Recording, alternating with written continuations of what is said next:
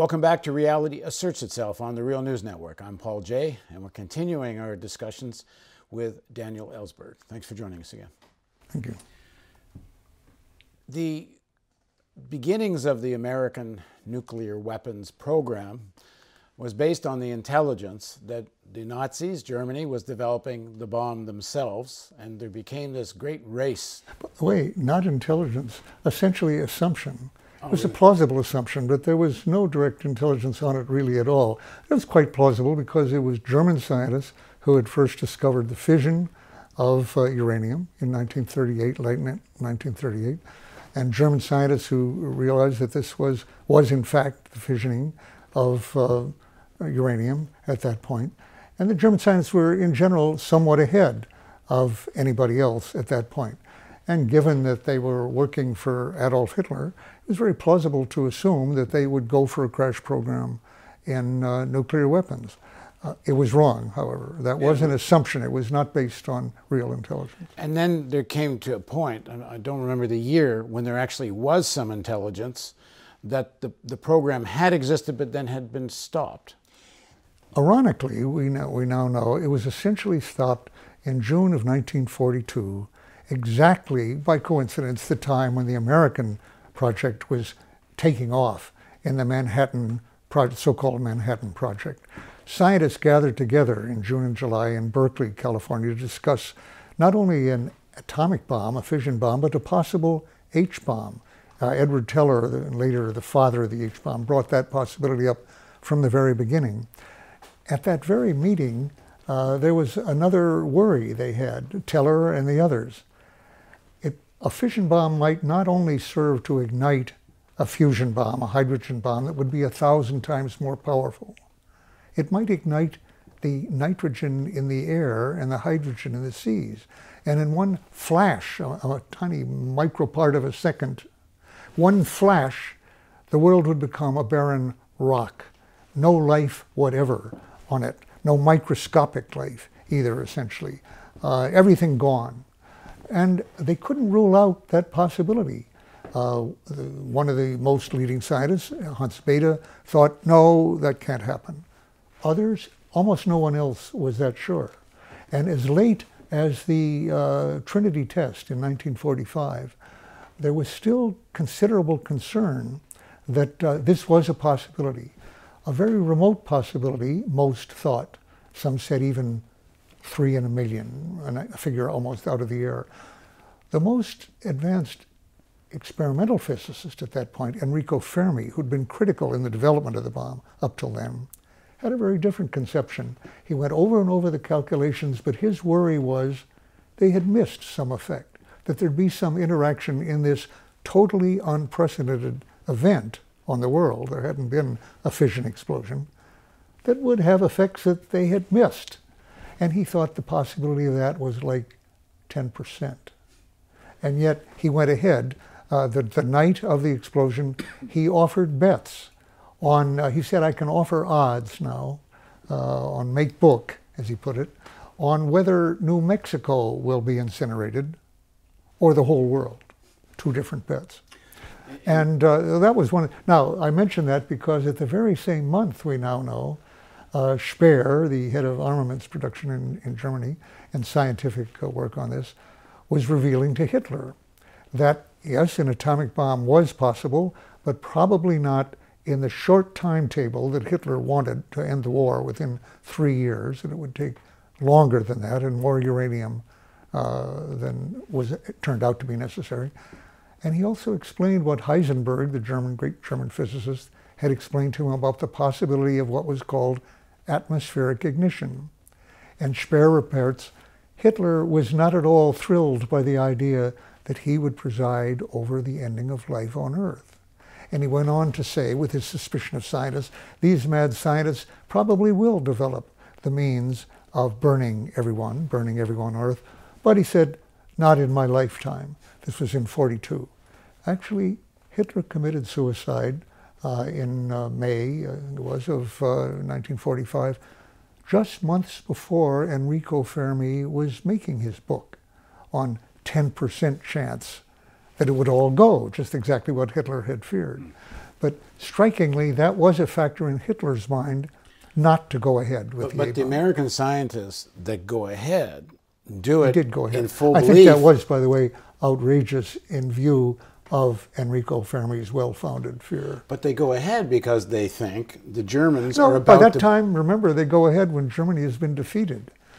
Germany was defeated on May 8th. The Trinity test was July 26th. But the work to develop the bomb continues. Oh, they did develop. They chose to develop. But you could develop and not test. It was the test that was going to blow things up. I would say... But it's in your book, you say, that they do this in the full belief that Hitler is developing a bomb. Till May. But after May, after May 8th, that was no longer a factor. And actually, the British intelligence, and we had our own intelligence team, Alsos, but the British were scouring Germany for nuclear physicists and any evidence there had been a program.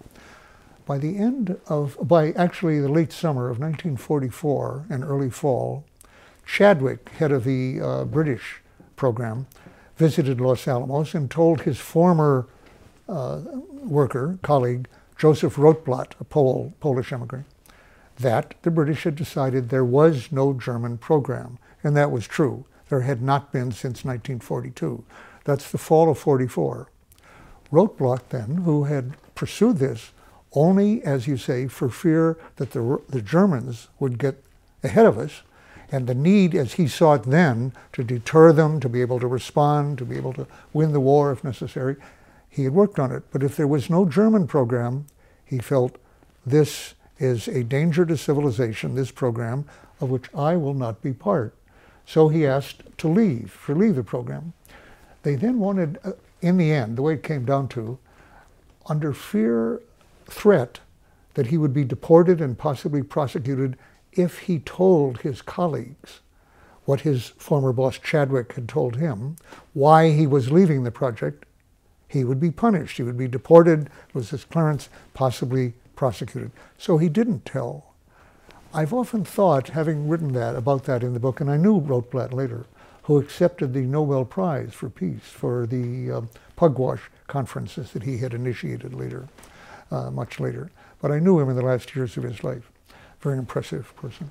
And I've often thought, had he violated that oath and told his colleagues, it wasn't an oath, violated that threat, that if he defied it, and told the others, they would have undoubtedly started thinking in the fall of 44, rather than May, after the fall of Germany, what should be done with the bomb, and how should it be controlled, and how should its risk be controlled. The Frank Committee, including Leo Szilard and Eugene Rabinowitz, decided in May there should be no test, at least without Russian participation, making them partners in the deal rather than get into an arms race, and certainly should not be used on the Japanese, even if that would save American lives, because they said that would make a nuclear arms race with the Russians inevitable.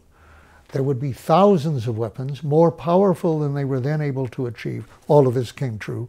And all of these people knew that an H-bomb lay just behind that. That with the fission bomb, you had the trigger for a fusion bomb, an H-bomb, 1,000 times more powerful. And they thought that was essential to make every effort to head that off, that process. They were too late. The decision was essentially taken by that time. Their advice was shunted aside. It never got to Truman. It was sent up through channels. General Groves, in charge of the project, sat on it till essentially everything was in line. Sat on what? Sat on their recommendations that for long-term reasons of the world, of civilization, you should not undertake the unilateral extermination by this weapon, use this weapon as a weapon of war and of policy. Truman never got such advice. No one gave him that long-term advice. In fact, no one, with a couple of possible exceptions, really urged not to drop the bomb. There was no decision-making here.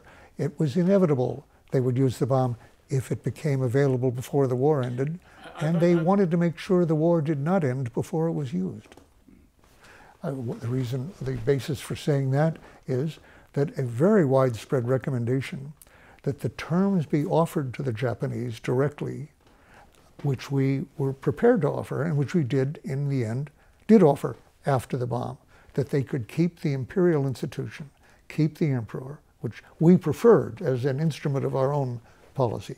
And second, that the Russians were coming in, ending the Japanese hopes that the Russians would join them, or at least stay neutral, until August 8th, when they did actually come in. Many people recommended that they do that. Why did Truman and... Before we go there, I want to just nail this first part of the story. In your book, you tell the story how the scientists working on the Manhattan Project believed they were in a race against Nazi Germany. Who was going to get the bomb first? Right. They had visions that if Hitler had the bomb, he would drop it on the United States. At what point does American intelligence, does the American government at the highest levels, when do they know that there is no Nazi bomb, but they don't tell the scientists? The British had concluded that science by the fall, early fall of 1944. They certainly shared their beliefs with American intelligence. But when having told Joseph Rotblat that at the Manhattan Project, he did not tell the other scientists, and I'm not aware of whether any of them knew it later. One of them, a man named Wilson, actually, I was talking to him many years later, and on the phone he started crying and said, I feel ashamed. I've never been able to justify myself that I did not quit when the Germans were out of the war, that I continued to work as they all did, except for Rotblat. This was now against a country that they knew did not have the bomb. They'd never imagined that Japan had that capability during the war. And second, in vague terms, to the extent that Japan was going to be defeated without the bomb. Now, they did not know what the leaders in Washington did know, that Japan was not planning, the high leaders, the War Council, were not proposing to fight to the death as soldiers had done on Okinawa or Iwo Jima. On the contrary, they were trying to achieve surrender terms through Russia, and they hoped that Russia would intercede, perhaps by bribing them with islands and parts of Manchuria that they could keep to enter on their side. We knew the Soviets were coming in on our side, but we kept that secret from the Japanese. Most people believe that in the government, that had they told the Japanese that we would offer to keep the emperor and that the Russians were coming in, they couldn't be sure that would end the war, but they thought it might very well. And they proposed doing that even before Potsdam, but definitely at Potsdam, by which time the Okinawa campaign was over. The Soviets wanted to announce then that they were coming in. We refused that. Any measure that might have ended the war earlier was rejected, the bomb not being quite ready. Now, I wouldn't say there was definite proof that this was a major motive for keeping the war going, but it's certainly consistent with a desire not to end the war until the bomb had been demonstrated to Congress, but above all to the Soviets. To begin the next phase of post-war history, that's right, with a shot across the bow. As Blackett put it, he said this was really the first battle of the Cold War rather than the last act of the World War II. Well, it was both. Strictly speaking, after the bomb, both bombs had been dropped, the Air Force wanted to continue to show their major role in the ending of the war, and Hap Arnold sent 1,000 planes and a 1,000-plane raid over Japan on August 14th, knowing that the emperor was about to surrender, issue a surrender. And the surrender came before the planes had returned from Japan. That came after the bombs. So the Air Force was very concerned that at the end of the war, they wanted to be an independent Air Force, free of the Army, which had been in control of them until then, to have a very large Air Force, and in particular to have a large enough industry to support a major R&D, research and development program, so that the Air Force would always have superior weapons, would have the most advanced weapons. And for that, you needed a large R&D effort. And for that, it turned out, you needed something much more than commercial sales of airplanes. You needed government purchases to keep these firms profitable. Actually, since I wrote the book, I've been researching that more than I had before, and realized from various books I could give, one by Kofsky and some others, that in 46 and 47, firms like Boeing and Lockheed and others, which had depended on sales to the government, found they could not survive, really, in the post-war period simply on commercial projects. Ford and GM, who built most of the planes, went back to building cars. But Lockheed and Boeing found that the commercial airline industry didn't provide them enough sales and purchases really to stay solvent. And so they began lobbying very heavily in 46, 47, finally in 47 and 48, got enormous increases in government contracts at that point. And as I say, from the very beginning, that had to be against Russia. The Cold War had not officially begun at that point, but only Russia had enough targets to justify a large air force at that point. I do think, in other words, that from that time on, I now think, and that's not in my book, it wasn't as clear to me even a year ago, I would now say that the Cold War was to a very large extent, from beginning to end, a marketing campaign for subsidization of the aerospace industry.